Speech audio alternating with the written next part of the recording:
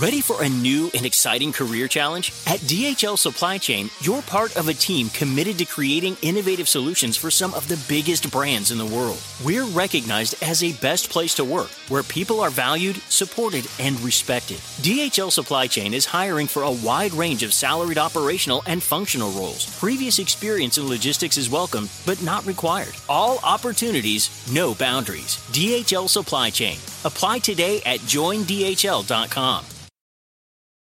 Spectrum One is a big deal. You get Spectrum Internet with the most reliable internet speeds, free advanced Wi-Fi for enhanced security and privacy, and a free Spectrum Mobile Unlimited line with nationwide 5G included, all while saving big. For the big speed, big reliability, and big savings you want, get Spectrum One. Just $49.99 a month for 12 months. Visit spectrum.com/big deal for full details. Offer subject to change. Valid for qualified residential customers only. Service not available in all areas. Restrictions apply. Welcome to The Megyn Kelly Show, your home for open, honest, and provocative conversations.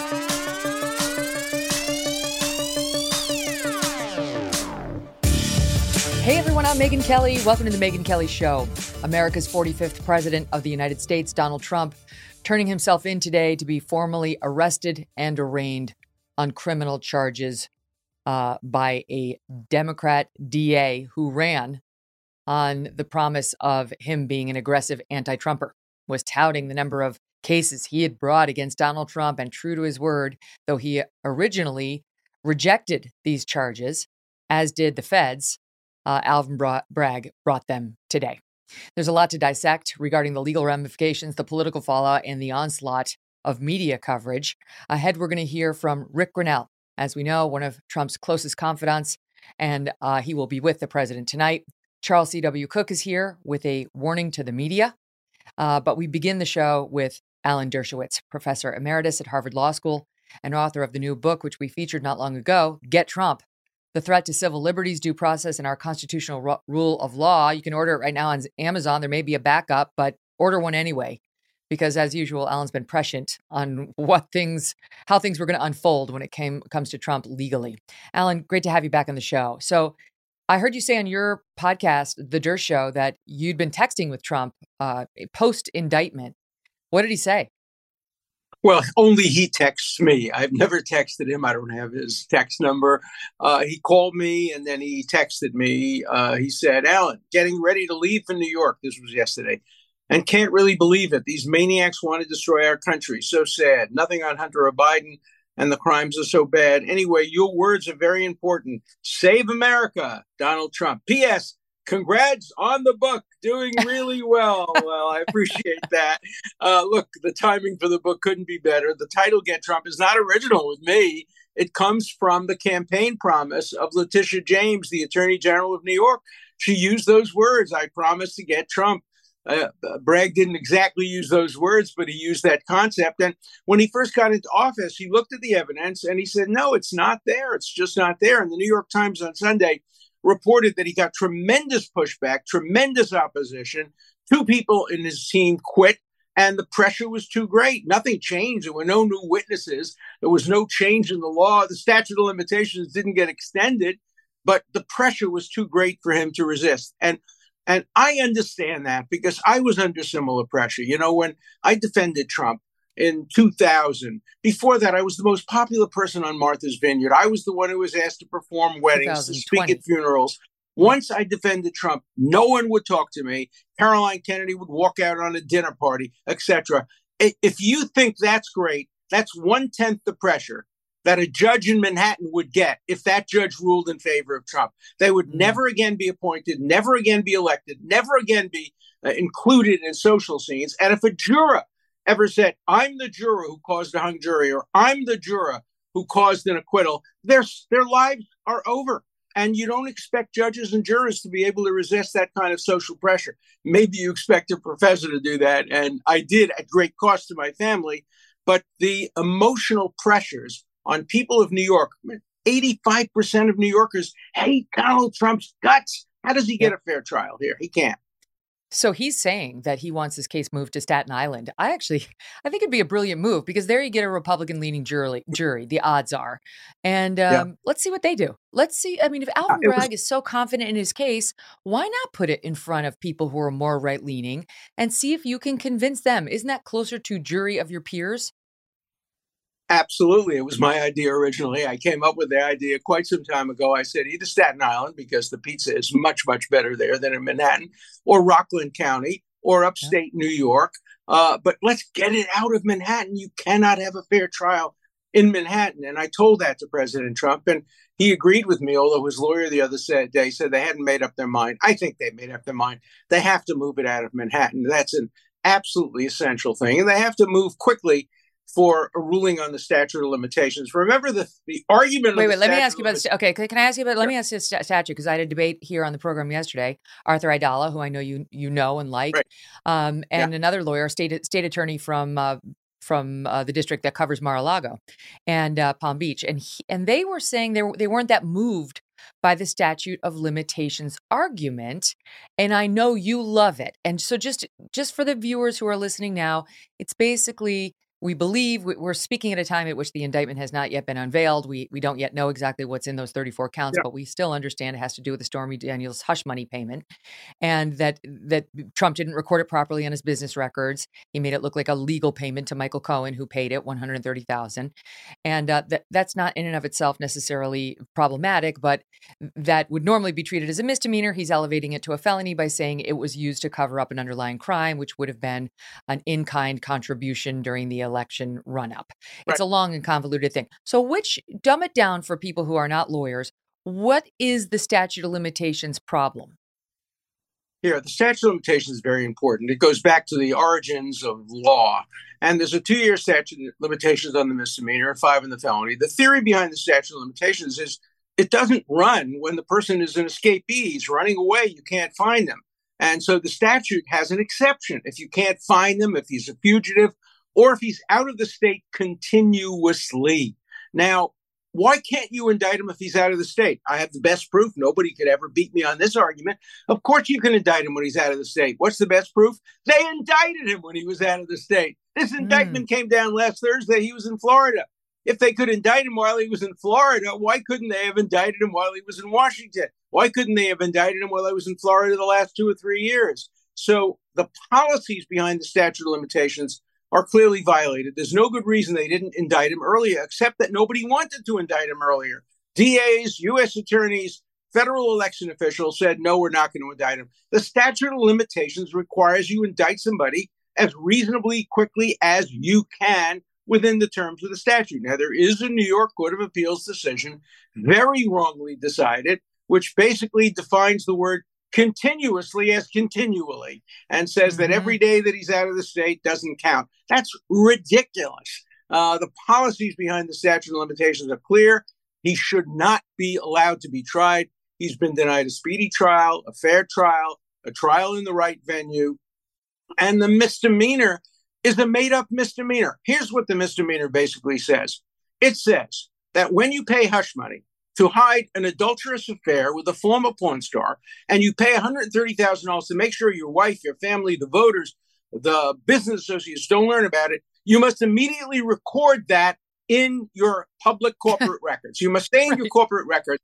I paid the money to keep it quiet, but now I'm telling you I paid the money to keep it quiet, and it'll be on the Megyn Kelly show tomorrow. Has anybody ever truthfully described what a hush money payment was for? Has anybody in history ever been indicted for that? If you don't have that, you don't have anything, because you can't get the felony without first getting the misdemeanor. There is no misdemeanor here. So all of this is very important because Alan accurately points out if this stays in Manhattan, Trump will not get a fair trial. This will almost certainly be a political witch hunt brought home. And so what we're talking about now is a potential guilty finding by a New York State jury. I mean, we're jumping ahead. But Alan is one of the most accomplished, if not the most accomplished, appellate lawyers in America, especially when it comes to criminal law. And you're already looking ahead to the appeal, because then it would go up on appeal to a more stable body of lawyers, judges who would have to take a look at this and ultimately potentially to the New York State Court of Appeals, which is our highest court, to take a look at whether these issues like statute of limitations, issues of law, could have been decided and whether this ever should have gotten to a jury. That's right. And any first-year law student could win this appeal. You don't need Alan Dershowitz to win this appeal if the person's name wasn't Donald Trump and it wasn't the city of New York, and judges didn't worry about how they wouldn't get promoted if they freed Donald Trump. It's a very, very easy case to win on appeal. There are at least 4 or 5 issues that are clearly reversible, and the appeal would probably be argued in the run-up to the 2024 election. I mean, if you're going to indict somebody who you've promised to get and who is a member of the other party and he's running against the head of your party, you better darn well have a strong case. This case is like Michael Cohen going in front of a grand jury and saying, I, with my own eyes, saw him rip the tag off a mattress in 2006. And it says clearly on the mattress tag, ripping off that tag is in violation of the law. But nobody ever gets prosecuted for that. Duh. Nobody ever gets prosecuted for misreporting a hush money payment. This is the first of a kind. Even the New York Times, who will do anything to see Trump convicted, acknowledges this is a novel. Novel is a euphemism for it's a crap case. It doesn't exist. It should never have been brought. It absolutely violates the rule of law and vindicates those who claim, tragically, that America is not a system of laws anymore. It's a system of people. Look at what happens at Stanford University and Yale University, how they treat judges like trash. That's what we're turning out. Law students and lawyers and prosecutors and sometimes judges who put politics over law. It's not what I was teaching when I was in Harvard for 50 years. It's a scandal. One of the other things you've been railing about, justly, I think, is the possibility of a gag order in this case. These guys yesterday thought it was potentially likely that perhaps they'd give Trump some leeway to start, but that if he keeps going off, as he has been all day on Truth Social, that he might try to muzzle him. Now, he hasn't yet faced the judge at the time of this recording, but they were saying as soon as he gets in front of the judge, he will no longer be able to criticize the judge. He will no longer be able to criticize the prosecutor and could potentially be slapped with a gag order that stops him from talking about the case. You have strong thoughts on gagging Trump. Well, that would be a clear violation, not only of his First Amendment rights, but of yours and mine. Justice Marshall once wrote in an opinion, that the First Amendment has 2 elements. One, the right of the speaker to speak, but just as important, the right of the listener to listen. So I would immediately put together a group of the best First Amendment lawyers on a voluntary pro bono basis, representing you and me and everybody else in America, and take the case as far up as we can to the Supreme Court on the issue of the gag order. The gag order would so clearly be unconstitutional. Having a democratically appointed or elected judge tell a Republican candidate for president that he can't campaign for president, and a judge telling anybody he can't criticize the judge, what could be a greater violation of the First Amendment than a judge telling a defendant you can't criticize me? Free speech for me. Can I tell you, both of my lawyers yesterday, and I said, what you're telling me that today, this morning, he can criticize the judge and the DA, but after the arraignment tomorrow, he's not allowed to? And I haven't looked up, and I was admitted in New York. I'm now retired as a New York lawyer. It's been a long time since I actually practiced. I don't remember there being some ethical rule that says you cannot criticize your judge publicly or the DA coming after you. They seem to think that would be a no-no as soon as we had an arraignment. I don't think there's any chance they're going to be able to stop Trump from doing that. And they shouldn't. And I will defend his right to speak. And even if there's an ethical rule, the ethical rule applies only to lawyers. Last I looked, Donald Trump wasn't a lawyer. That's what I said. Absolute right to walk out of that courtroom and say the judge should be impeached. The judge is terrible. He can say whatever he wants about that judge. Don't ask me. Ask Hamilton and Madison and Jefferson and Adams. Ask all of them whether you can criticize a judge. Jefferson spent half of his life criticizing judges, including his own cousin, John Marshall. And, you can't impose those kinds of restrictions. especially since the case will almost certainly not be tried in Manhattan. And if it's tried, it's a year Why from do you now. say that? Why do you say that? They'll move to change the venue for sure. So the Trump team will move to change the venue to Staten Island or upstate New York, where I'm from, or potentially Long Island. There's some districts in which Trump could. Not the Bronx. Not the Bronx. No, not Brooklyn. Right. That's where you're from. So they'll move, but won't this judge knee jerk say, no, we're not doing that? It's not a matter of knee jerk. The judge has to go home at night to dinner. The judge has to meet his friends tomorrow. He has to spend weekends. No judge in New York City has the courage to give a verdict or a ruling that benefits Donald Trump. They will be called, as I was called, a facilitator of Adolf Hitler. So even on the change of venue, you're saying the judge he won't even give him a change of venue because backlash. He won't give him the time of day. He will give him no gag order only because he knows he's going to be reversed. Normally judges are afraid of being reversed. Not in the Trump case. The judge doesn't care. He'll blame it on the appellate division. He'll say, me? I wanted to put Trump in jail. I wanted to prevent him from running. Don't blame me. Let me ask a couple other questions. Lots to get to. Trump's railing about the judge suggesting his daughter worked for Kamala Harris. A quick review. We haven't found it solid. Saw something from Gateway Pundit. Suggests she may indeed have worked. The judge's daughter may have worked for Kamala Harris. That what's not relevant. Okay. Then secondly, there's a report by Paul Sperry in the New York Post. He's a very good reporter, very in-depth investigative reporter, who says that Bragg, we know that he campaigned on all the times he sued Trump and so on. But Paul Sperry reports that, quote, before recently locking her account, Alvin Bragg's wife, Jamila Ponton Bragg, even bragged on Twitter that her husband was going to nail Trump on some unspecified felonies. Why? Because she felt Trump was racist. Is that grounds for getting rid of this DA? Yes. But getting rid of the DA, what good will that do? There'll be another assistant. They'll persist in the case. You have to get rid of Manhattan. Manhattan is what can't be the locus of the DA, the judge, or the jurors. It can't be Bronx. It can't be Brooklyn. It has to be a place where the hatred of Trump is not so great that it will make people quite deliberately violate the law. People have written to me saying, we know you're right on the First Amendment. We know you're right on the Constitution. Please shut the F up because you're helping Trump. That's more important, that you're helping Trump than the Constitution. And I say, no, defending the Constitution is more important. Megyn, this is different than any case I've ever been involved in my life. Different than the O.J. Simpson case. Different than the Leona Helmsley case. Different than the Klaus von Bülow case. People didn't like me for those cases. This is not like that. People do not want to associate with you in any way if you perceived as doing anything that favors Donald Trump. They think it's like favoring Adolf Hitler in the 1932 election. That's right. The mindset. People call it Trump derangement syndrome. They are absolutely right. The most rational people, Let me give you an example. Let's hypothetically consider that the judge imposed a gag order.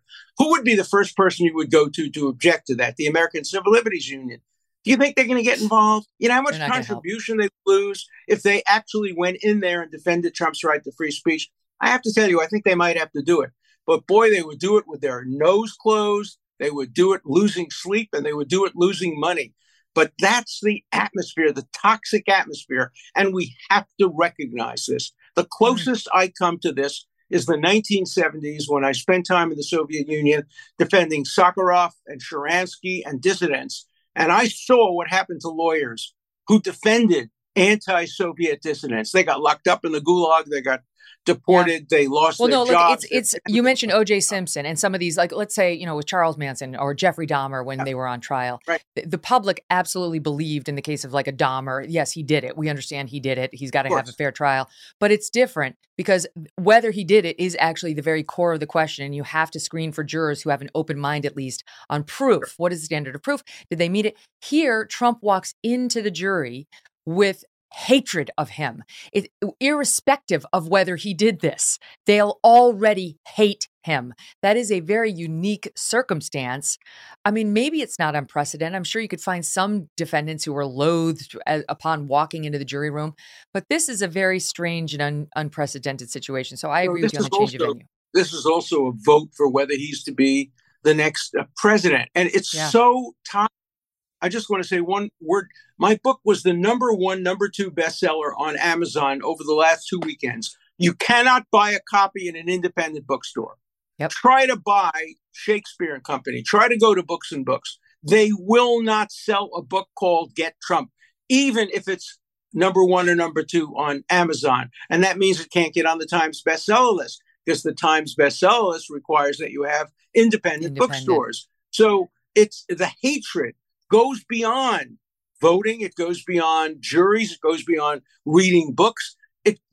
Seders. I'm going to a Seder on Wednesday night without members of my family, because they will not eat with me at a Seder because I defended Donald Trump. That's how. And you openly say you're not a Trump voter. Like you've openly said many times you're not voting for Trump. You didn't vote for Trump. You don't want Trump to be president again. You defend the Constitution. All right, but enough of that, because we've had that conversation many times. I want to keep going. Okay. There's an article today, and there have been a lot of articles like this, but this is just one. I think this is from The Atlantic. Yes, by David Graham. Don't take your eye off Jack Smith. Who's Jack Smith? He's the special prosecutor appointed to look into the Mar-a-Lago documents and whether Trump obstructed justice in withholding those documents, and on a broader level, whether he committed some crime in connection with January 6th. That's what Jack Smith is investigating. This is based off of the Washington Post reporting yesterday that said, according to the Washington Post, Trump was a lot more involved in preventing documents from being turned over to the National Archives and to the DOJ than we knew before. That Trump was telling others to mislead the government officials, and that after the subpoena came in, Trump ignored multiple requests from the advisors to return the documents and actually went down there and looked himself and made sure documents were not turned over, and so on and so forth. Now, what this Atlantic article argues is, #1, this is not like Joe Biden with his documents in the garage and in the university setting at the UPenn, or Mike Pence having some documents. This is not like that, because #1, the documents Trump had are, quote, extremely sensitive, reportedly covering nuclear secrets and programs aimed at China and Iran. That may matter because it is tougher to declassify nuclear secrets, even if you're a president, according to what I read. Second, when the government asked Trump for the documents, he, unlike Biden and Pence, quoting here, refused to hand them over. This truculence is why the FBI ended up making the unannounced search. And then they talk about what he did even after the subpoena hit him. He reportedly tried to obfuscate. The Democrats are excited about this case and kind of like they're interested in Bragg, but they love Jack Smith and they love the Mar-a-Lago investigation. What do you think of that? Yeah. Well, they're absolutely right. The Jack Smith investigation is a much, much, much more serious one. It's the only one where if the facts are as they believe them to be, then there is a crime. Jack Smith must be furious at Alvin Bragg, though, for bringing the weakest case first and leaving the strongest case for last. Look, I am not a Trump supporter. If Trump committed any crimes that anybody else would be prosecuted for, he should be prosecuted. He's not above, he's not below the law. The problem with the Mar-a-Lago case is Trump may claim, his lawyers haven't said it in court, but they may claim that all of this was declassified by Trump before he left office. That becomes a question of fact. But I have no doubt that the Mar-a-Lago case is the strongest. In my book, Get Trump, I go through all 4 of the cases, and I rank them in order. Bragg's is the least serious. Mar-a-Lago is the most serious. After that comes Washington, D.C., which he'll win on because he used the words patriotically and peacefully, and that puts him within the First Amendment. The Atlanta, Georgia case, he'll win because he used the word on tape. Fine. Fine doesn't mean manufacture. It means it's there. Look for it. So the strongest case clearly is Florida. The weakest case clearly in New York. Weakest case goes first. It taints all the rest of the cases. And so I think the only defenses he has in Florida are, first, did he declassify? And second, he will make the argument that, although there may not be similarities between what Trump did and what Biden did and what Pence did, you can't indict one former president for classified material unless you go after the others as well. And that's a political. I'm sorry, but what about Hillary Clinton? I mean, Hillary Clinton destroyed information, federally subpoenaed emails and devices. to hide evidence. So it's like, I know you get mocked. What about Hillary? What about Hillary? She destroyed documents under subpoena, and she was given a total pass. If we want to do this, Alan, I get it with the book. Put that down. Yeah. If we want to do this, we can do this all day long. And there's in that piece by Paul Sperry, he goes through, let's see what a DA in Tennessee might do. Let's see what a DA in Arkansas might do to the Clintons right now with their, many people believe this is a corrupt operation, the Clinton Foundation. Like, I get it's bad to ignore a subpoena, never mind not comply with it or say you have when you haven't. But why didn't anybody give a damn when she did it? Keep going. No, look, I agree. I have a chapter in the book. I had an op-ed in the Wall Street Journal called Whataboutism? Whataboutism? It's a good argument. Whataboutism? What about Hillary Clinton? Hillary Clinton was walking around with a hat basically saying, whataboutism? That's a legitimate argument, particularly when a man is running for president of the United States against politicians who are trying to prosecute him. Whataboutism is a good argument. I make it very strongly in my book, Get Trump. That's an argument that doesn't work legally. It only works politically. You can't win a case by going to court and say they didn't prosecute somebody else, but it really works politically. And I think in my book, I pose two tests before you can prosecute a presidential candidate or a former president. One is the Nixon test. The people in his own party want to see him prosecuted. They did with Nixon. The other is the Hillary Clinton test. If they didn't prosecute Hillary Clinton, they ruined her chances of becoming president when Comey got up and made his ill-advised statement. But in his ill-advised statement, he said she was careless and reckless, but nobody else has been previously prosecuted for that. That's the standard. If it doesn't meet that standard, you can't apply it to Donald Trump. That's the thesis of my book, Get Trump.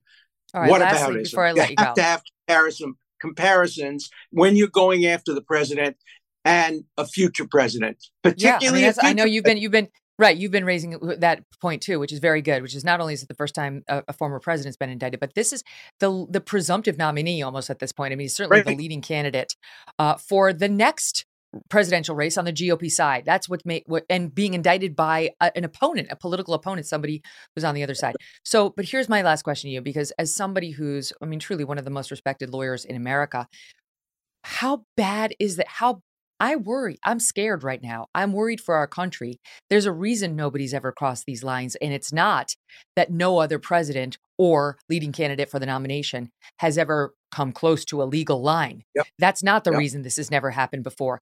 They have sicked so much firepower on Trump from the moment he got elected, from the impeachments and Russia, and the number of lawsuits that have been brought against him. And then since he left office, since January 6th, then all the special counsel and local counsel and DAs looking in, there's no question they'd find something.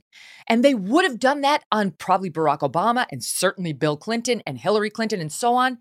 So I'm really worried about where this is going. And yet I can't say it would be foolish for the Republicans to do it, to respond in kind. Well, I hope they don't do it. The greatest attorney general in American history and one of the greatest justices was Robert Jackson, our chief prosecutor at Nuremberg. He was as scared as you are. He said any prosecutor can rummage through the hundreds of statute books and the thousands of regulations and find something to pick on somebody with. And that would be the end of the rule of law in America. He knew, because he was at Nuremberg. He knew because he prosecuted people during the worst times of American history and during the Second World War. He served in the Supreme Court. Listen to Robert Jackson, a centrist conservative, a Democrat to be sure, but he warned about this day.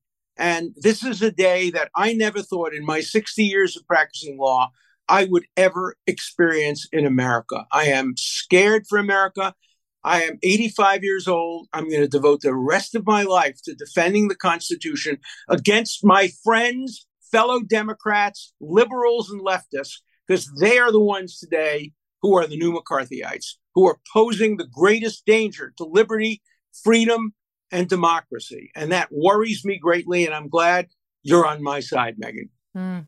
85 years young. I always listen to you and I think, this is how you stay young. You keep your mind active. keep yourself active. You churn out a book every couple of months. You stay talking. You stay interested and interesting. You're a role model, Alan Dershowitz, in many ways. Thanks for being here. Thank you so much, Megan. Up next, National Review's Charlie Cooke, who's no Trump fan, but has got some serious problems with what's going down against him right now. Stand by for that, and then later, Rick Grenell.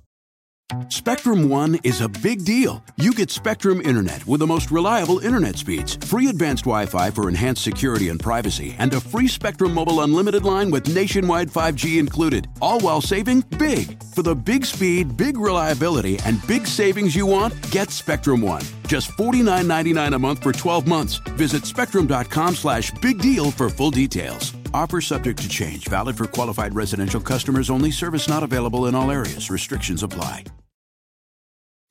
Hi, it's Martha Stewart. You know, I spend a lot of time thinking about dirt. At 3 a.m., at all hours of the day, really. What people don't know is that not all dirt is the same. You need dirt with the right kind of nutrients. New Miracle Grow organic raised bed and garden soil is so dense, so full of nutrient-rich, high-quality ingredients. Miracle Grow is simply the best.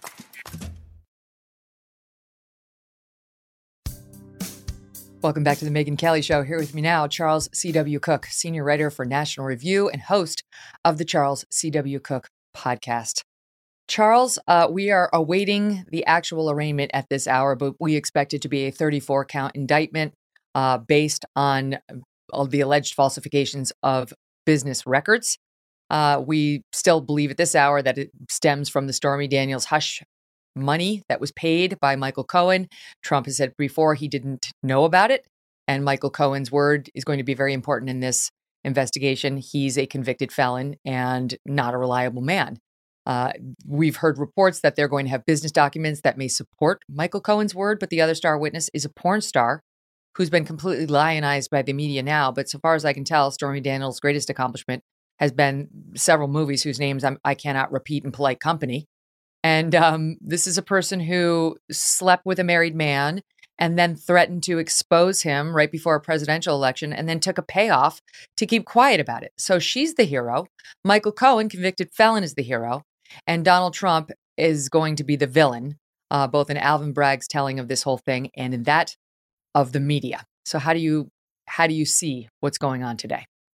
Well, I think it's a profound mistake.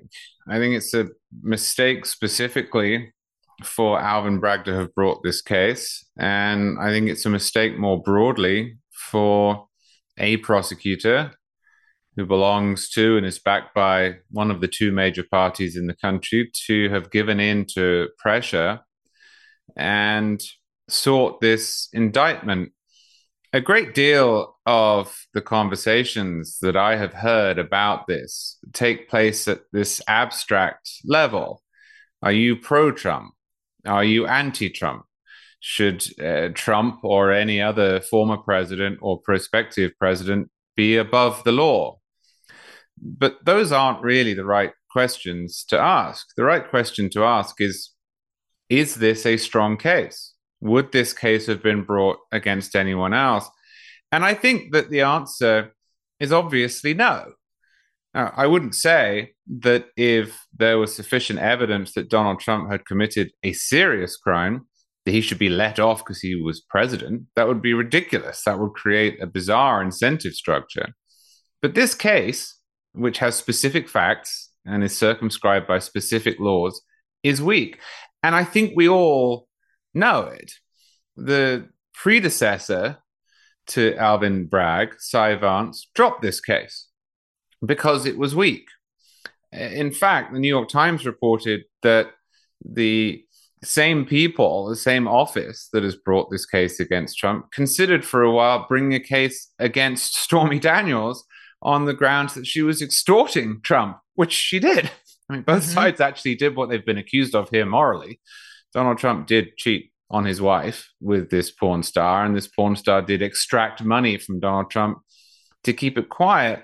The question is whether it is the sort of crime for which a normal person would be prosecuted, and whether the case is likely to stand up in court. And I think the answer is no. There are statute of limitations problems. The legal theory on which this is based is really convoluted and I think pretextual. So, do you want to open this Pandora's box for this rinky-dink crime that may well be thrown out? The answer to me is obviously no. It's open. Pandora's box is opened. It's official. It's happened. The indictment, now the arraignment, the official charging, the fingerprinting, the arrest, it's happened. And there's no turning back now. There's no turning back. All we have left is the restraint of Republican prosecutors at the state and federal level. That's it. Because if they don't exercise that restraint, and I'm not even sure, Charlie, how I feel about whether I want them to. These Democrats don't tend to learn lessons unless you punish them. Unless they exercise the kind of restraint Alvin Bragg refused to, it's all bets are off when it comes to the judicial harassment of one's political opponents. Yeah. I mean, we have had instances in our past in which a sitting president has used the law to imprison one of his rivals. Woodrow Wilson did this using the Espionage Act to Eugene Debs, who was a socialist candidate in the 1910s. But we look back, or at least I hope we do, on that incident with a great deal of regret. It's one of the arguments against the Espionage Act, which is actually still on the books, but presumably would not be used quite in that way. The fact that we are back in this place is regrettable, and it is worrying. And I'm in two minds on your point about retaliation, Megan. On the one hand, I'm with Alan Dershowitz, your previous guest. I hope that we don't enter into a cycle of retribution here. I hope this stops here.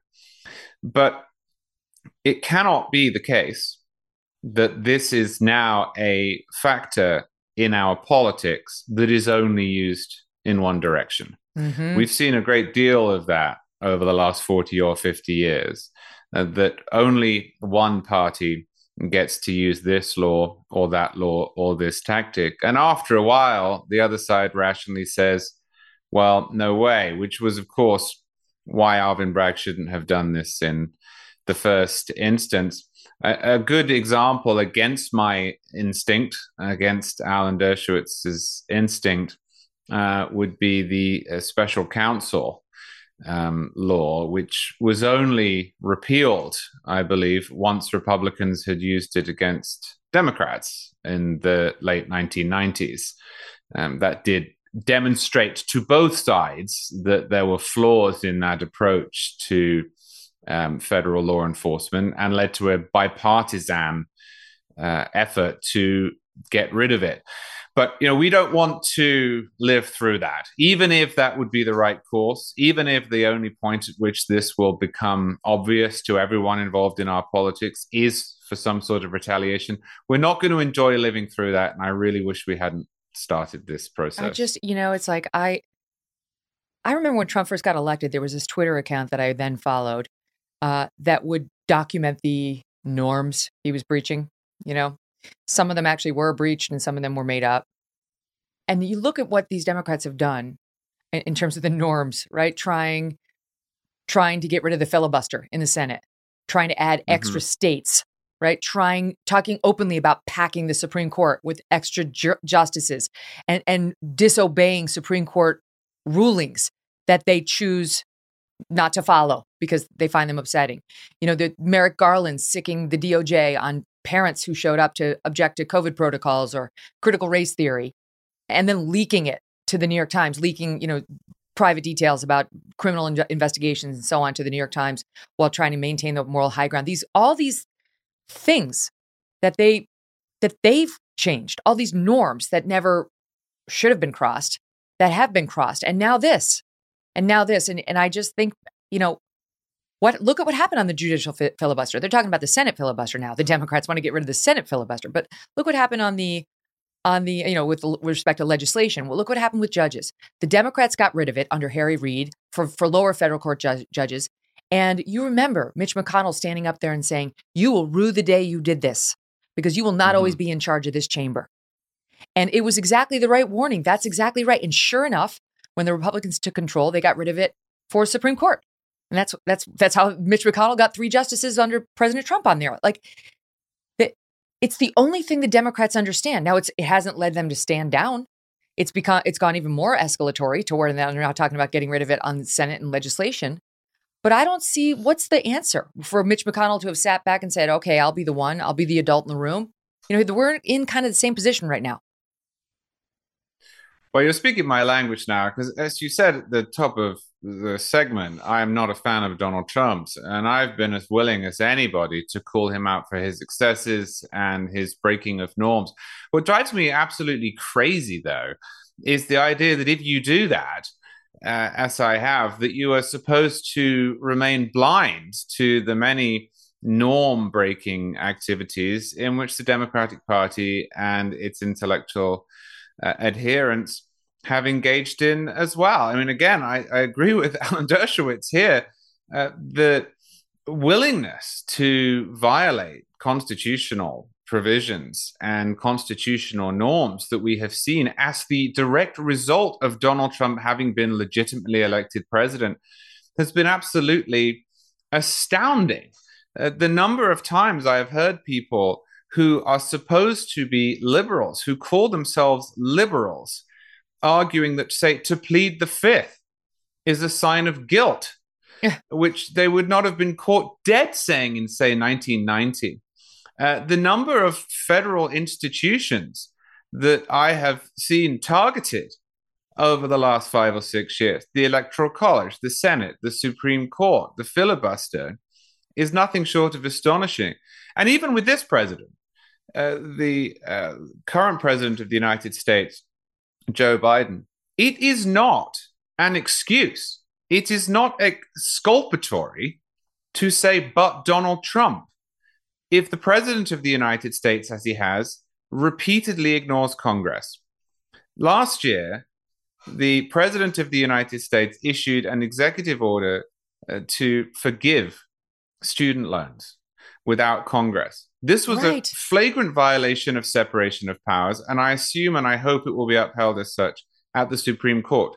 But Donald Trump does not enter into it. The year before, President Biden was told by the Supreme Court that Congress had to manage any eviction moratorium. He did it anyway. This has been a pattern with him. So, yeah, we do not have a problem with just one party or just one person with norm breaking in this country. And it's just bizarre to me that when this is pointed out, these violations are deemed somehow magically different.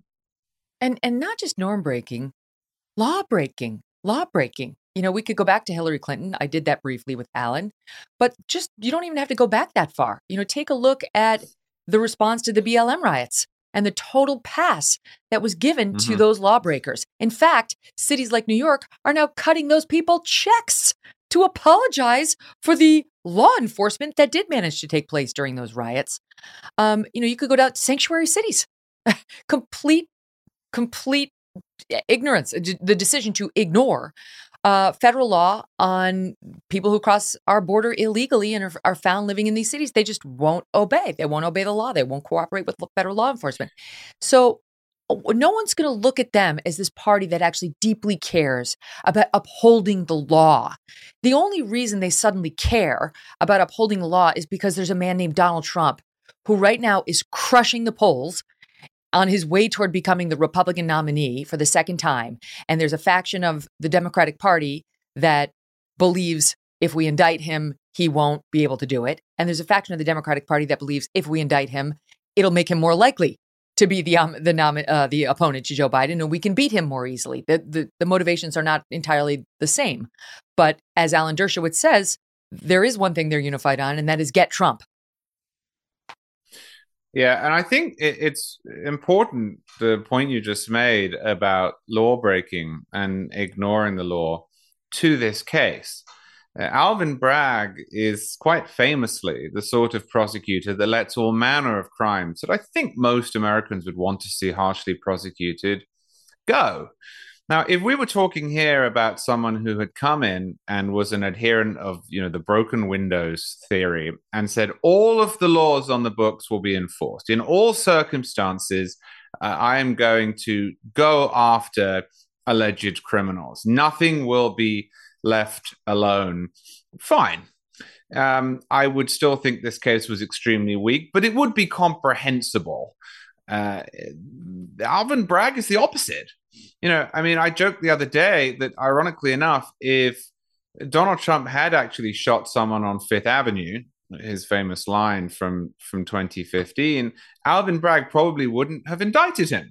Alvin Bragg does not seem particularly bothered by violent crime. He does not seem particularly bothered by serious crime, and yet he's brought this case, a case that was rejected by his predecessor, a case that is so weak that I've been reading about its weakness in the New York Times and listening to people talk about its weakness on NPR. And I think that does breed and should breed a certain contempt towards the law and towards the way that figures such as Alvin Bragg see it, which is as a means to single out certain people and make their lives pretty difficult. Alvin Bragg ran for his current position, promising to get Donald Trump. He didn't say for what. That is a Soviet mentality. Again, if there is a strong case against Donald Trump in any state or the federal level, in any circumstance, so be it. I hold no brief for him. You said he's likely to be the next Republican nominee. I sincerely hope not. If anything, my incentives run the other way. I should not be on your show defending Trump from Alvin Bragg. I should be here saying, yeah, look, the guy's a criminal, drop him. But I don't want to live in a country that hews to Lavrenti Berier's line, you show me the man and I'll show you the crime. I want to live in a country that is truly neutral on this question. And what Alvin Bragg has done here is not neutral. The stats, we pulled them yesterday. Alvin Bragg has downgraded 52% of the felonies in New York City to misdemeanors. 52% he's downgraded from felonies to misdemeanors. In this case, he's taken an alleged misdemeanor and upgraded it to a felony. Of the felonies he did choose to try to prosecute, he only won convictions in 51% of the cases. 49% of the cases, he failed to win a conviction. And by the way, a conviction is also considered one when you enter into a plea. So you don't actually have to win in front of a jury. You just have to get a plea deal. He was unable to do that in 49% of the cases brought. It's because this guy doesn't put any elbow grease into it. His heart is not in prosecuting crime unless, again, your name is Donald Trump. Now, Jack Smith, the special prosecutor, he's looking into Trump in Washington, D.C. If he decides to bring charges on Mar-a-Lago, that's going to go before a D.C. jury. Guess how that's likely to go? I mean, I just think that even Trump's critics are going to understand there's something really fundamentally unfair about what's being done to him. I think, Charles, it's why the Trump campaign is now saying they've raised $8 million since charges were announced on Thursday, since they said they had an indictment, $8 million. And they're having people, brand new donors, huge portion, I think 25% of those are from brand new donors who have never donated to Trump before. He's been in politics now, how many years officially? Since 2015 when he declared. This is stirring up sentiment even from people who aren't naturally inclined to support this guy. Yeah, and that case bothers me as well, just because it seems that the enforcement of that law is selective. And I would counsel people against saying Donald Trump has been targeted by Alvin Bragg, therefore he should be the nominee. I mean, as a human being, I do understand the screw you instinct. But what Trump did in this case, although it's not criminal, is still morally reprehensible. And I think he denies it. We should say that for the record. Well, he denies it, but he also paid her off. And if you had said to any Republican in the late 1990s, you're more or less likely to vote for the guy who slept with a porn star while his wife was at home with their child, I think they would have said less, and I think they would have been right to say yes. Yes. So that was the old GOP. I think there's a logical jump to therefore we should have Trump, but people should be outraged by this decision, certainly. I want to talk to you about the politics of it because the shift is noticeable. Like the ground is shifting beneath our feet by the second. And actually, Trump is also moving by the second. He's on his way right now. We're an hour away from the arraignment, and he should be departing for the courthouse within moments. We'll bring it to you, and we'll talk about the politics with Charlie, and we're going to take a stab at some of the media reaction, which has just been absurd. The coverage of the past 24 hours. We'll go there next as Charlie stays with us, and then Rick Grenell up in just a bit. Spectrum One is a big deal. You get Spectrum Internet with the most reliable internet speeds, free advanced Wi-Fi for enhanced security and privacy, and a free Spectrum Mobile Unlimited line with nationwide 5G included, all while saving big. For the big speed, big reliability, and big savings you want, get Spectrum One. Just $49.99 a month for 12 months. Visit spectrum.com/big deal for full details. Offer subject to change. Valid for qualified residential customers only. Service not available in all areas. Restrictions apply. It's now 1 o'clock Eastern time. At the time we are doing this show live, it'll be recorded. It'll be released later as a podcast. Trump is getting ready to leave Trump Tower and to head downtown to the New York State Supreme Courthouse, where he will be arrested. We are told he will be fingerprinted. We were told by Michael Isikoff in reporting for Yahoo that he will not have to do a mugshot. There are reports that that actually is standard in a case like this, in which he doesn't actually have to turn himself in. So not sure if that's special treatment in the way you might consider it. We were already told that he's not going to be handcuffed. Of course, this has all been arranged between the Secret Service and local authorities. And there's no reason to handcuff Trump. It would be actually dangerous for Trump to handcuff him as the former president of the United States. People actually do want to take out presidents sitting and former. So in any event, he'll be under good protection by the Secret Service. He'll head from Trump Tower. There's a gathering, as you might imagine, outside of Trump Tower. Now it's growing by the second. An ambulance is up front. That's standard, just in case. And he'll get into a motorcade and head south. The traffic's going to be absolutely brutal. Hopefully he'll have some sort of a pass on the traffic. They'll let him go on the shoulder because he's really got an important date to keep. Man, I just had a flashback to when I went to meet with Trump 9 months after he began his weird attacks on me. And just getting to Trump Tower is such a nightmare on a regular day. The Trump Tower traffic all around it's right smack dab in the middle of shopping, the shopping district on Fifth Ave. You can't get in and out easily on a regular day, never mind a day like this. Downtown at the courthouse, he'll walk into that New York State Supreme, Charles. And I practiced there for many years while I was a New York lawyer. And they have chiseled in the marble above the columns the following. It's actually sort of a messed up, but it's an attempt to quote George Washington. And it reads, "The true administration of justice is the firmest pillar of good government." The actual George Washington quote was "the due administration of justice." So they'll walk in and we'll see whether this is the true administration of justice, whether this really is a case that Alvin Bragg would have brought against anyone. A case he previously had rejected himself, whether Trump can get a fair trial in front of a Manhattan, not just New York City. That's 5 boroughs. This is the borough of Manhattan, which went 87% for Joe Biden, whether he can get a trial in front of a jury of his peers, and whether the judge and the jurors ultimately who will sit for this case, if asked, can put aside partisan politics and the enormous pressures that come when you have anything to do with Donald Trump, when you come into his orbit at all, to actually do the true administration of justice, or whether that firmest pillar of good government has already taken a serious ding thanks to Alvin Bragg and is headed for many more. Can we spend a minute on media? They're back at it. They're back at it. It's Trump wall to wall on CNN, on MS, and elsewhere. And I get it. This is a big story. So, to some extent, I'll give him a pass. But even last week, they had started it. They see an opportunity to grow their failing ratings, CNN in particular. And we've put together just a short montage giving you a flavor of how the coverage went yesterday as he got in his plane and traveled. Watch. I think that looks like the president's plane. We are seeing former President Trump's plane land here. We see the Trump plane taxiing now. There he is. But there he is. He looked like such a solitary, somber figure there. What does that tell you, that body language? He's much more resigned. As we watch Donald Trump's limo drive on the FDR. This is actually the street where we expect the former president to drive. He will go in through that door. Once he enters those doors, Jake, he is under arrest. They really did try to turn it into the O.J. Simpson white Bronco. You know, we've got him. They hired a boat to sit on the Hudson, or maybe it was the East River, to try to get a picture, and they did, of his plane. It's beyond.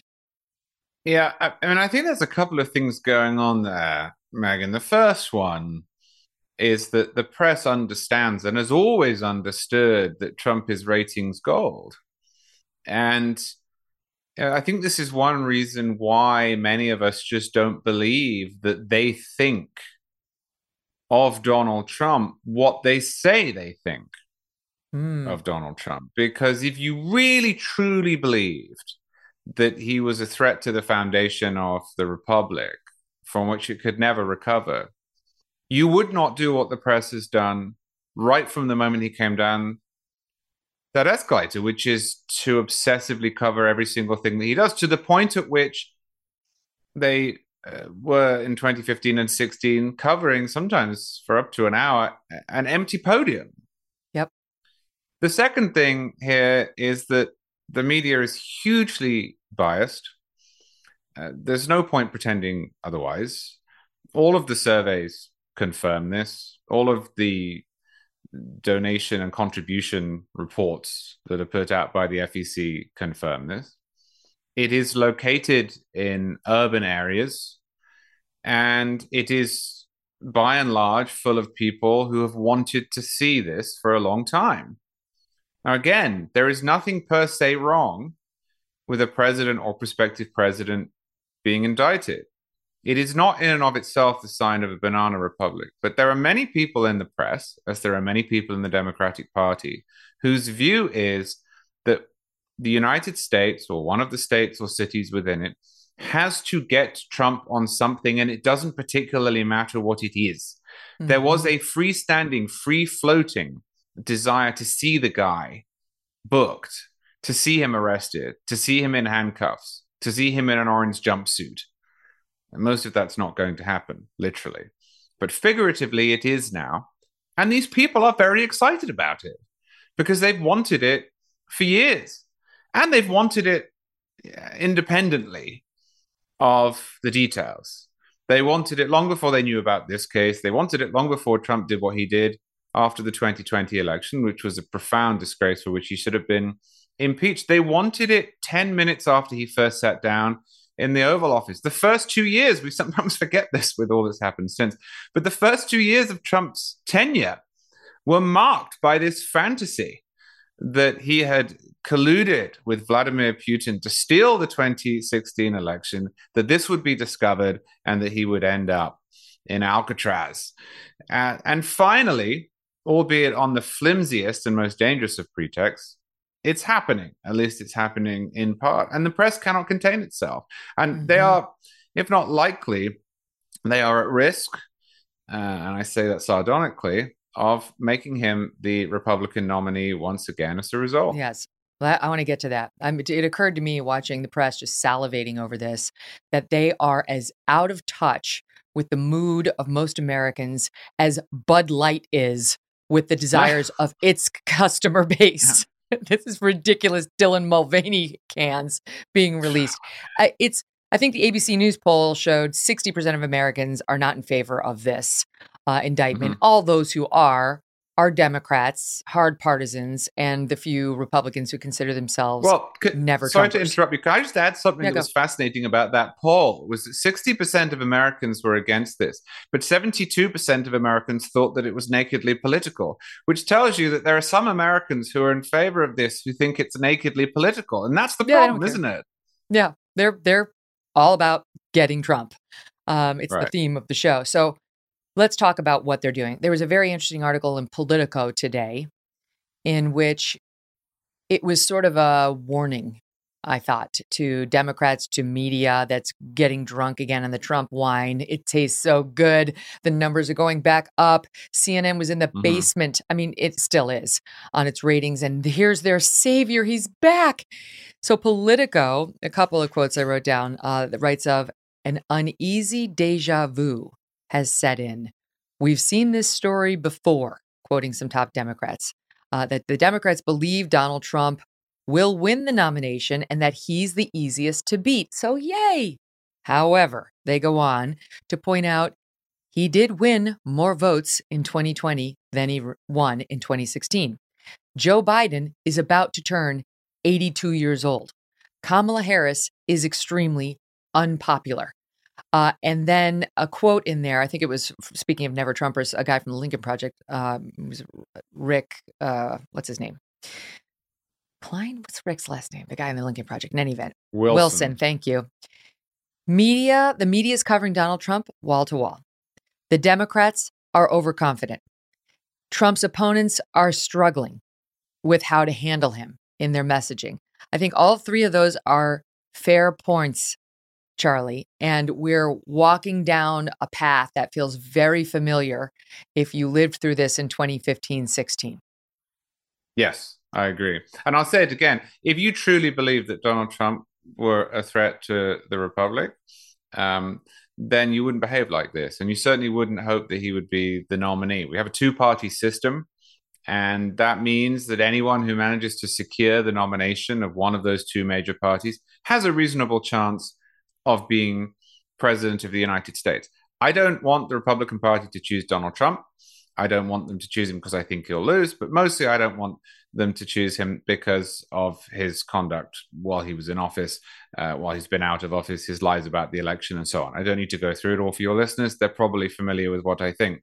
I think to bet on the idea that Donald Trump would, as a matter of certainty, lose the 2024 election were he to be nominated would be idiotic. I mean, as you said, Joe Biden is nearly 82 years old. Donald Trump won more votes in 2020 than he did in 2016. Also, we may have a recession next year. When Joe Biden won in 2020, it was in the midst of a once-in-a-century pandemic. His opponent was erratic to the point at which Biden could benefit from being seen to be quiet, really hiding throughout the election. That dynamic might not play out the same next year if that is the matchup. Donald Trump is nothing if not energetic. Joe Biden is going to be under more scrutiny from the electorate. There won't be the excuse of COVID to keep him in his basement. He will seem old and frail. Kamala Harris will continue to be unpopular, and the problems with the country will not be blamable on the incumbent president, Donald Trump, but on the incumbent president, Joe Biden, who will still be presiding over high inflation that under his leadership has reached a 40-year high, will still be presiding over high gas prices, may well be presiding over a recession. You don't want to roll that dice if you're an anti-Trumper. And what do I see the press doing? I see them rolling that dice once again. They can't help themselves. They're mercenary, really, at the end of the day. And they understand that putting him on TV leads to ratings, whether it's the empty podium, the plane flying over the river. And how about the absurd comment by Gloria Borger? Like, look at him. He looks somber. He looks like a damn ant figure. You can't see anything about him. Imputing motive and mood onto the guy. Like, what are you saying? It's just her weird projection, I guess, of what she'd like to see or what she's feeling herself. I have no idea, but it takes me back exactly to the irresponsible coverage that the press did in the 2016 race. And the thing is, I've been thinking about this because we recently had on Rick Leventhal, my old pal from Fox News. You remember Rick? And great reporter. And he is the one, Charlie, who was there when Hillary Clinton stumbled at the 9/11 memorial right before the 16 election. She was there and he was there.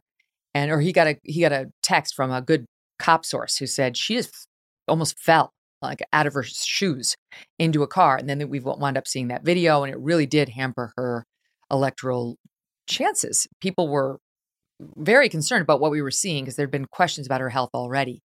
Joe Biden's 82. All it's going to take is one of those. One. He's already walking slower. He's mumbling all the time. He's confusing words and sentences and ideas all the time. Can't keep legislation straight. Thinks the dead person is alive and thinks the alive people are dead. I mean, he's made mistakes in both directions. And so it really is very precarious. I do think Kamala Harris, as the potential next president, will motivate even Trump's detractors to pull the lever for him. I mean, she is loathed in a particular way. I don't have to tell you that. So, these Democrats who are like, elevate Trump. Let's do what we can to get Trump. Be careful what you wish for. Yeah, I don't want to overstate the case because I do think the Democrats, unfortunately, have a pretty good shot in 2024. But Joe Biden and Kamala Harris really have the worst of both worlds in one sense. There was a poll I saw a week ago that showed that Joe Biden's approval rating had dropped 7 points since the Silicon Valley Bank collapse. And what that told me was that what has sometimes been one of Joe Biden's strengths, that is that he's milquetoast, that he doesn't inspire great anger or joy in people, is also a weakness in that he is a hostage to fortune. People are, by and large, apparently willing to give the guy the benefit of the doubt, to see him as an unthreatening caretaker, providing things are okay. And so when it started to look as if inflation was going down a little bit and employment was steady, then his approval rating jumped up to 43, 44, 45%. But then we had a bank run and it went down to 37. Well, the problem with that, if you're that sort of candidate, is there's not much you can do about it. And your personal attributes can only make it worse. So again, if we have a recession next year and the economy doesn't look great and Joe Biden looks old, or maybe, and look, I hope to God this doesn't happen, but maybe falls off a stage in the way that Bob Dole famously did in 1996, those numbers are going to drop through the floor because there's no real Joe Biden movement in politics. Barack Obama had a movement. Donald Trump had a movement. Joe Biden does not. Which brings us to Kamala Harris. Suppose that Biden doesn't run for whatever reason. Perhaps he gets sick. Perhaps something happens to him. Perhaps he just decides that it's all too much. She inspires people in a way that Trump does. She inspires people to vote against in a way that Trump does and that Barack Obama did. And that's not going to be great for the incumbent party either. So, we're not looking here at the sort of election that we had in 2012, where for whatever Mitt Romney's advantages or disadvantages, he was running against an extremely talented person who had a following and had his own movement that would sustain him, even if the economy wasn't great or bad things happened in the world. Biden doesn't have that. And I just find it incredible, the confidence with which Democrats, not making this up myself, I think it's in the New York Times today, Nate Silver pointed it out on Twitter, Democrats are starting to say, we want this guy because we can beat him definitely. Well, don't count your chickens. Be careful what you wish for again. And that's, here we are, April 4th. By the way, it's Abby's birthday. Happy birthday, Abs. I got you a Trump indictment and also huge leaps for him in the polls. So that whichever way you're going, there's something for you. So it's April 4th and Joe Biden hasn't made an announcement about running for re-election. We were told it was going to happen in February. It's April 4th. He hasn't done it. And there's some speculation beginning that maybe they're trying to run out the clock so that if by chance he's decided not to do it, it'll make it too late in the Democratic Party to sub in anyone other than the sitting Vice President Kamala Harris. So all of it's very interesting. I do want to ask you about polls. Good gracious, the polls. They're fascinating. As you know, I was with you at the National Review Ideas Summit last Thursday in Washington. It was great to see you in person. And our pal Michael Brendan Doherty interviewed me on stage. It was super fun. I loved seeing the whole gang. I only ever see you guys over Zoom. So enjoyed the whole thing. And we talked, this is hours before we would find out that the grand jury had indicted Trump. We talked about Trump, his electoral fortune, and so on. And I said the following, and I'm setting myself up now because we do have real data coming in. But here's what I said. If I were Trump, I'd be on my little altar every night praying that Alvin Bragg indicts me. Please, please, Lord, let Alvin Bragg convince that grand jury. So he should beg, because he does well when he's being persecuted and he gets out there as like the strong man saying, I'm going to take everybody on. And if I were DeSantis, I'd be praying for the opposite, that they leave him alone. So then there was never to say it'd be good for the country, but that it would be good for Trump politically. Well, now here we are just a few days later, and we have real data, polls taken after the announcement of the indictment. And my God, right now, it's a bloodbath. Trump over DeSantis. And I know you like DeSantis a lot, and you live in Florida, and you're not a Trump supporter, so I want to get your take on it. Trafalgar, Trump over DeSantis by 33 points. March 22nd to 25th, it was Trump over DeSantis by 14. All right, now it's 33. YouGov, Trump over DeSantis by 31 points. In February, he had just a 10-point advantage. McLaughlin, Trump over DeSantis by 30 points. In February, it was 16. Trump over DeSantis right now in New Hampshire by 13. Trump over DeSantis right now in Massachusetts by 24. Some poll named Fabrizio, which I never heard before, 538 rates it B/C level poll. Trump over DeSantis by 30. I could keep going. So not only are they huge leads, but they're essentially more than double what Trump had over DeSantis within the past few weeks. There's no question the indictment was a political gift to Trump. And my question for you is it recoverable, right? Can Trump play the persecuted victim from now through November 24, or can DeSantis recover? And, well, let me start with that. Start with that. Well, I think there's two ways of looking at this, and I'm obviously not quite sure which one is true. And those are as follows. The first way of looking at it are that this is going to be 2015-16 all over again, and we'll write about it and analyze it and shout about it. But in the end, Trump will just run through like a steamroller and win a plurality of the vote and become the nominee. And that what we have seen in the last few days is the beginning of that. The other way of looking at it is that we're seeing the fluctuations that you would expect in a very early primary cycle, where people have different levels of name recognition and are being celebrated or vilified for what's going on in the news. I mean, Ron DeSantis is the governor of Florida. He has not announced yet. I think it's almost inevitable that he will, but he hasn't announced yet. He doesn't have 100% name recognition. So what has changed over the last 6 months? What has pushed Trump up in the polls before the indictment that came down last Thursday? If you go back to November, Donald Trump was being, I think, reasonably blamed for some of the losses that Republicans had suffered in the Senate, while Ron DeSantis was, again, reasonably being praised for having won what was until about 10 minutes ago a swing state by 20 points. And you saw some pretty good polls for DeSantis, especially as an undeclared candidate.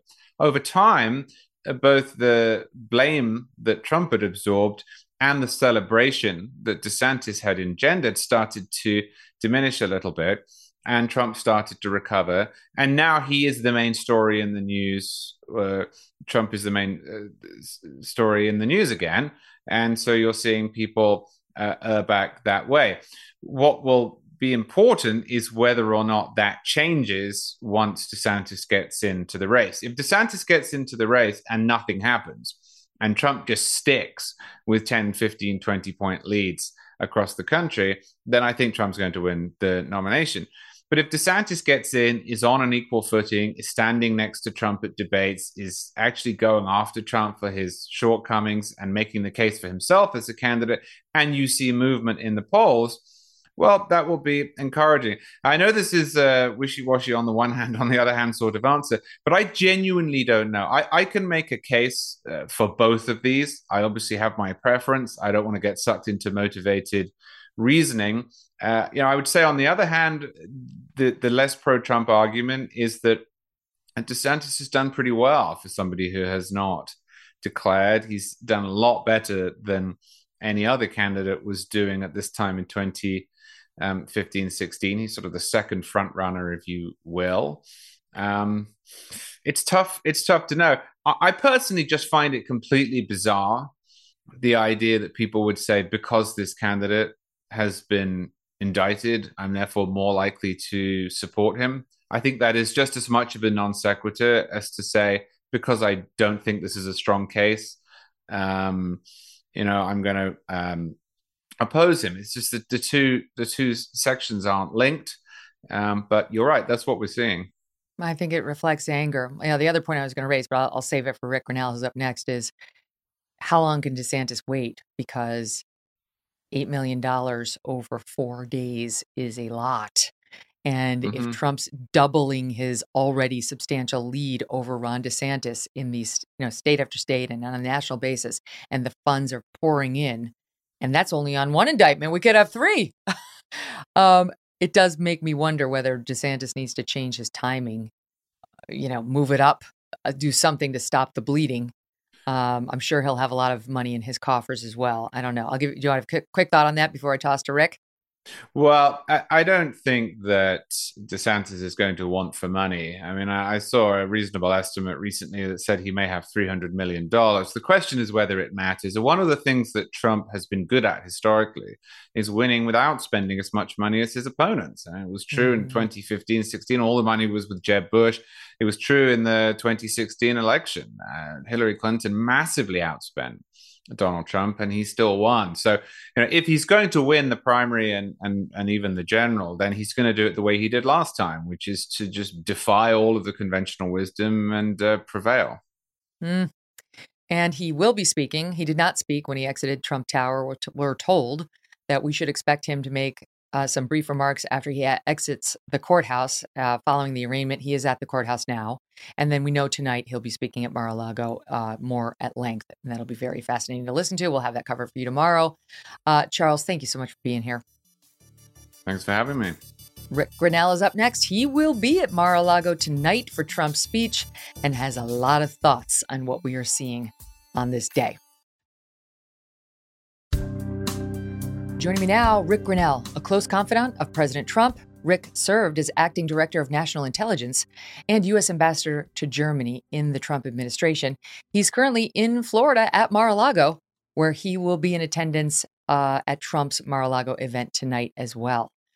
Rick, great to have you.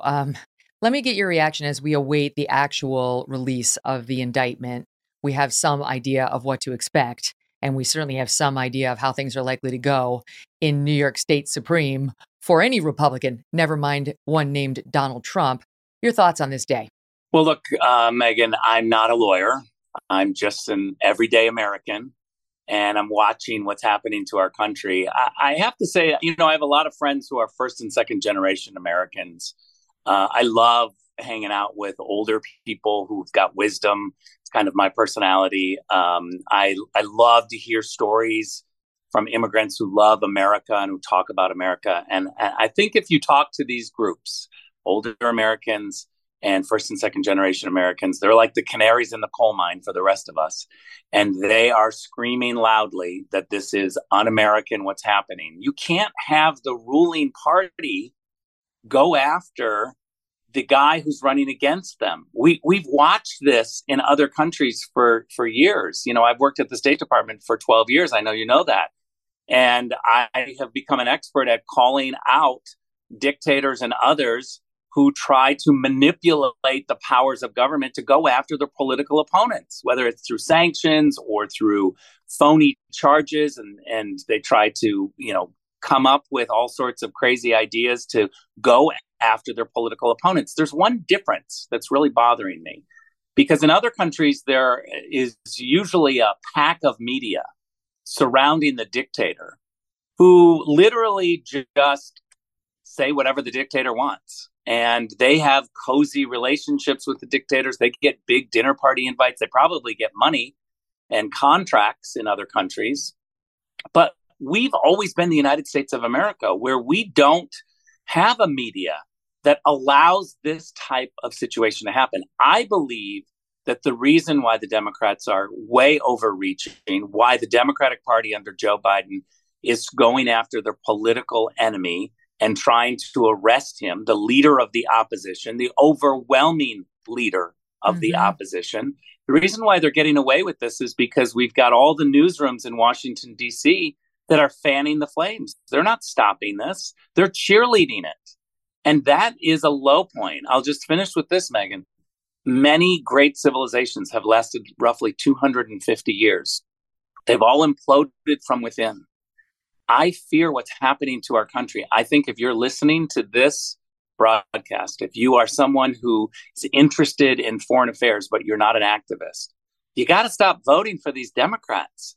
They're totally woke left, and it doesn't matter who is in charge. It could be future President Ron DeSantis, future President Nikki Haley, future President Ted Cruz. They will all be indicted. They will all be have their homes raided by this type of fascism that we're seeing in the Democratic Party. It's not your father's Democratic Party. We've already seen the articles saying Ron DeSantis is even worse than Trump, and these attempts to smear him as, a pedophile because he taught English. I don't know. They will do to DeSantis. This is what Trump said in one of his Truth Socials when DeSantis said, I don't know anything about paying off a porn star, and Trump was quick to respond like, you just wait.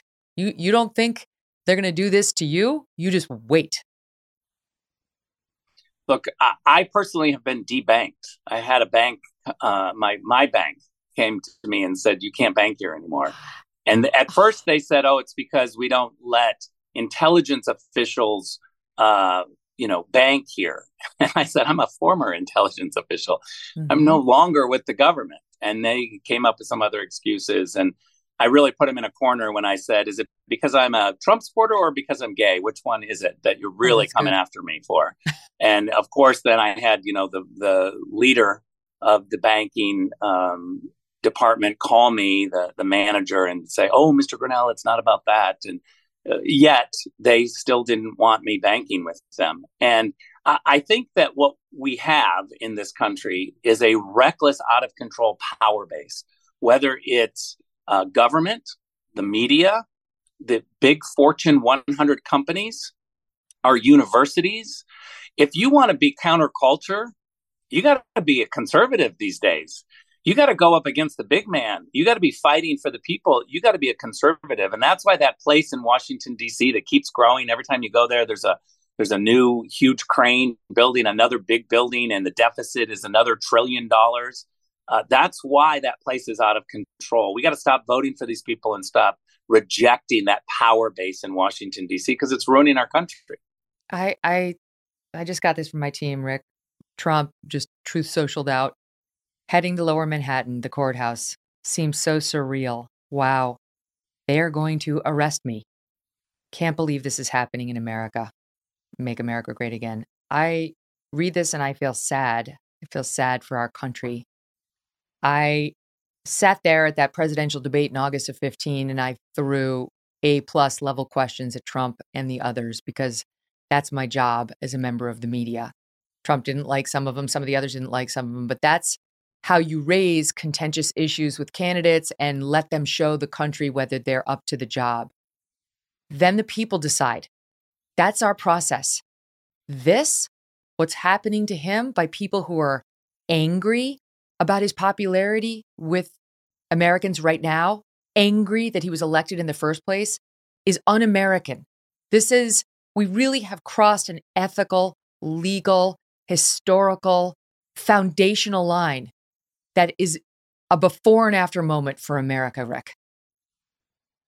It's a red alert. It is a red alert for this country. And I am saddened to think about what has now happened. This is a Pandora's box. We will never, ever be able to go back. I fear what future conservative Republicans are going to do to get back at them. I fear that. I think that we're in this situation where we're delving to the bottom. Where are the Democrat thoughtful leaders? Why are they not stopping this? Why are they not rising up? They are literally afraid of the ruling party. And let's be honest, Joe Biden is that figurehead. He's like the puppet. But the people behind him that are doing this are the comfortable ones, are the ones who are not getting media scrutiny, who have big jobs, big power. They made a lot of money after Obama's. They went on Netflix boards and media boards and made millions and millions of dollars. Now they're behind the scenes and they're crafting all of this stuff. This is un-American. And I just say, for all these people who want to say, oh, I don't like the mean tweets, you're going to lose your country if you do not realize what's happening. And that's why I've been very upfront and I've been candid about saying that I think Nikki Haley and Ron DeSantis and others should immediately drop out. They should recognize what's happening in our country. This is not a normal situation. And by the way, I say that I think Ron DeSantis has done a good job as governor, but it's the governor of Florida. He's not been in Washington, D.C. I did not agree with him when he said, well, I haven't had any leaks in Tallahassee, so that means the bureaucracy really is going to like me. That's naive. When you go to Washington, D.C., it's a different game. I'm just not so sure that he's ready yet. He needs more time. And, the other thing, I like Charles Cooke. I was listening beforehand. I like him. I respect him a lot, but I haven't seen him out on the campaign trail in all of these swing states listening to voters. And if there's one thing that Rick Grenell knows, it's the swing state voters. I've been all over constantly paying my own way to go and listen and go to all these rallies and help our candidates on the right. And I have to say that there's no question in my mind Donald Trump is the nominee. You just have to talk to regular voters. You don't have to talk to blue check marks on Twitter. That's a whole different conversation. But the people who are showing up and calling in every single county across this country, the activists, there is no possible way they are going for anyone other than Donald Trump. He's won this nomination. I said to the National Review crowd last week, Rick, I said, don't let, because they're more DeSantis, backing, as you know, they're not big Trump fans over at NR. And I said, you guys should not let the fact that you are done with Trump blind you to the reality that the country may not be. You have to keep an open mind. We're in the midst of a presidential race. And yes, DeSantis hasn't declared. We all know he's likely to. So, I mean, of course, he has to be factored in. But I'm not sure, Megan. I'm not sure he's you think he might not? I think that he's never made that decision yet to do it. I think there are a lot of people making a lot of money on the super PACs and how that whole crowd, the political crowd, loves to make money off candidates. So there's no question that all of that is happening. I'm not sure that he's running. I never have been sure that he was running. I think now when you look at the polling, Trump is surging. The money is surging. He's under some scrutiny and attacks. I got to believe that the few people around him that are making the political decision are looking at it and saying, I'm not sure we may ruin ourselves with the MAGA crowd, even for 2028. Like maybe this isn't, maybe this isn't your, well, that's an interesting thought, because I have heard that DeSantis's plan right now is to focus on winning over core MAGA. Like, he knows he's got the NRs of the world. He knows he's got the more establishment Republicans rooting for him. The Lincoln Project, they are not gettable by anybody affiliated with MAGA. So he's focused, I'm told, on trying to win hardcore MAGA voters over to him. And there is a real question about whether they're gettable, whether the best way of doing that is just to wait. Just wait until Trump's not in the way and MAGA's not mad at you for interfering with his chances and so on. But before we spend more time on DeSantis and Trump, let me take you back to something you said about the Democrats. Their response to all, when you say, where are the party leaders? Where are the people to stand up and say, this is wrong? I mean, we're going after maybe a misdemeanor on bookkeeping that they're trying to create into a felony based on an underlying alleged campaign violation that even the feds didn't charge, and in which there was also no victim at either level. What are we doing? For that, we crossed the Rubicon? What? So where are the Democrats? And their response so far has been, no one's above the law. No one's above the law. No one is above the law. What do you make of that as a longtime guy who understands Washington better than most? They created sanctuary cities. They're going to tell us no one is above the law. They created entire cities where you get protection for breaking federal law. I mean, come on. We were born at night, but not last night. This is ridiculous. For any Democrat to say no one is above the law is a joke. We all know that they have protected people who surge across the borders. I mean, there's countless examples of people who are absolutely above the law. I wish that no one was above the law, but let's go back and look at what they've done. They've tried to impeach Donald Trump. They told us for 4 years, just get his taxes. You get his taxes, you'll prove he's not a billionaire. You're going to embarrass him. You're also going to see he didn't pay his taxes. That story went away in 6 hours. As soon as they got his taxes, it dropped so fast.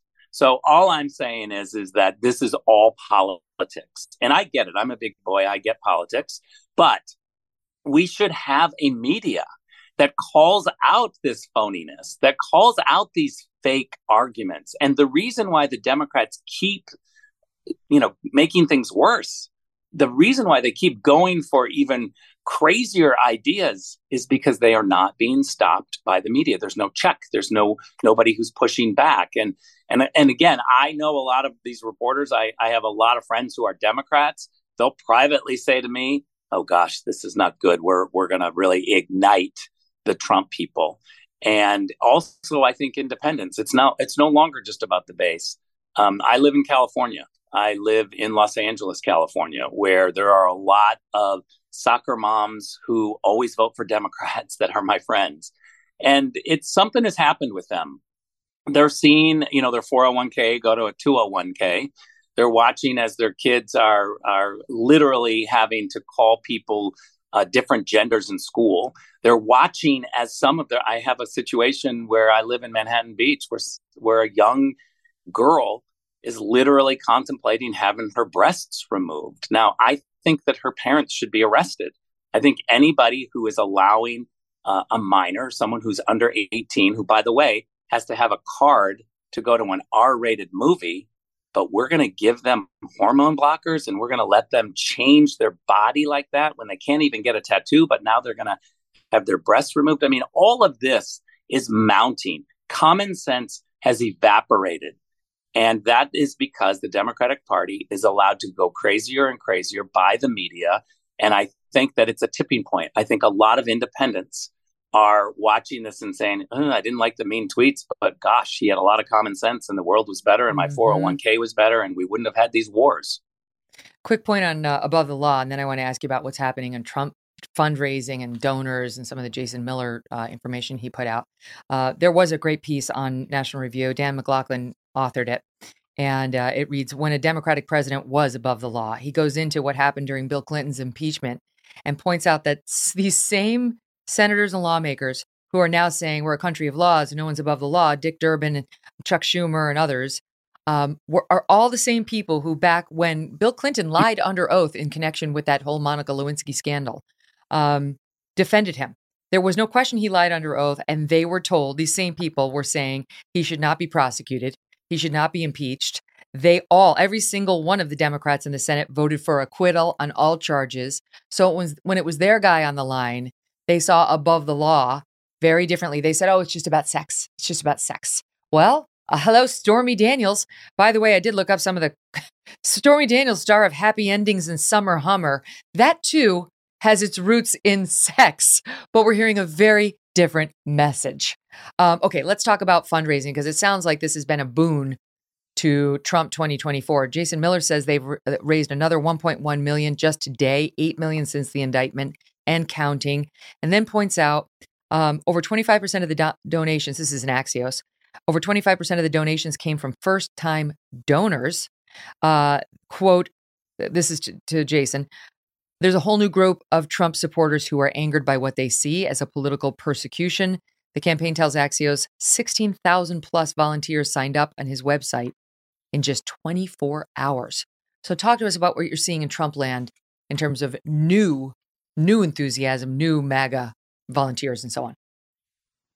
Look, what we're seeing is that people are outraged at losing their country and having the ruling party do these things to the opposition leader. And so you've got a lot of first and second generation Americans who are getting off the sidelines. I think you've got a lot of just normal working people who have seen the death of common sense from the left.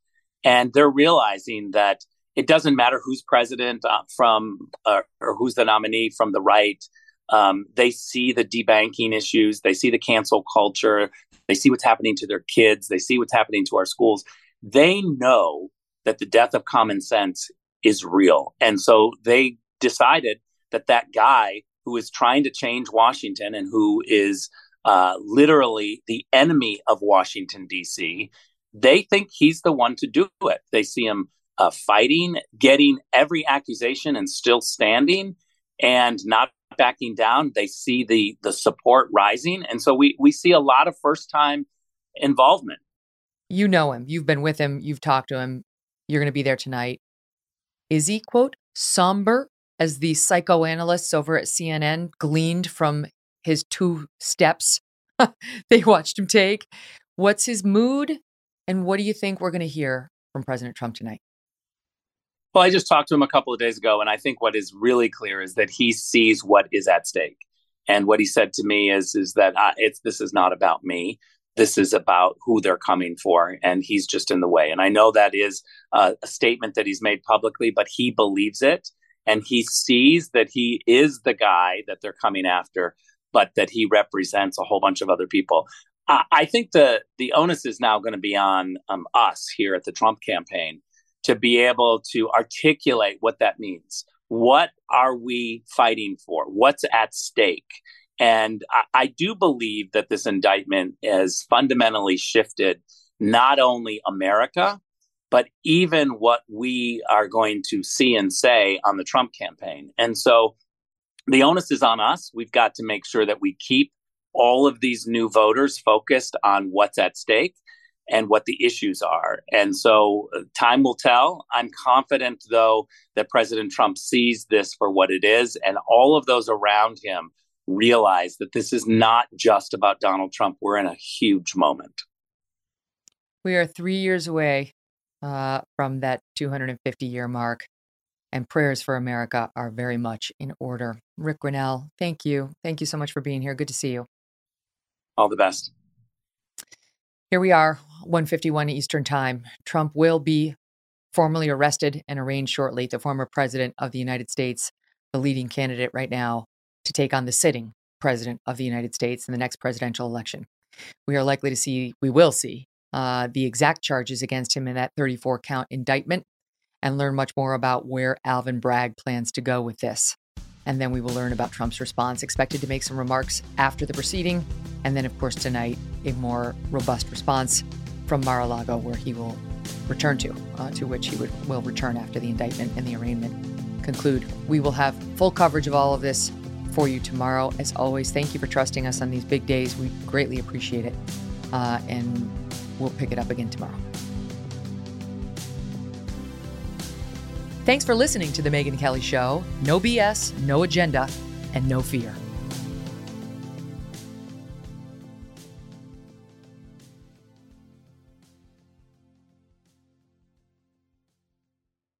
This is a big year. The Ohio Lottery's golden anniversary.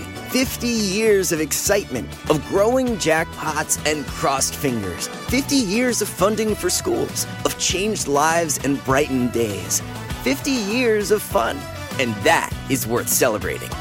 So watch for can't-miss promotions, huge events, and new games that will make the Ohio Lottery's 50th year its biggest one yet.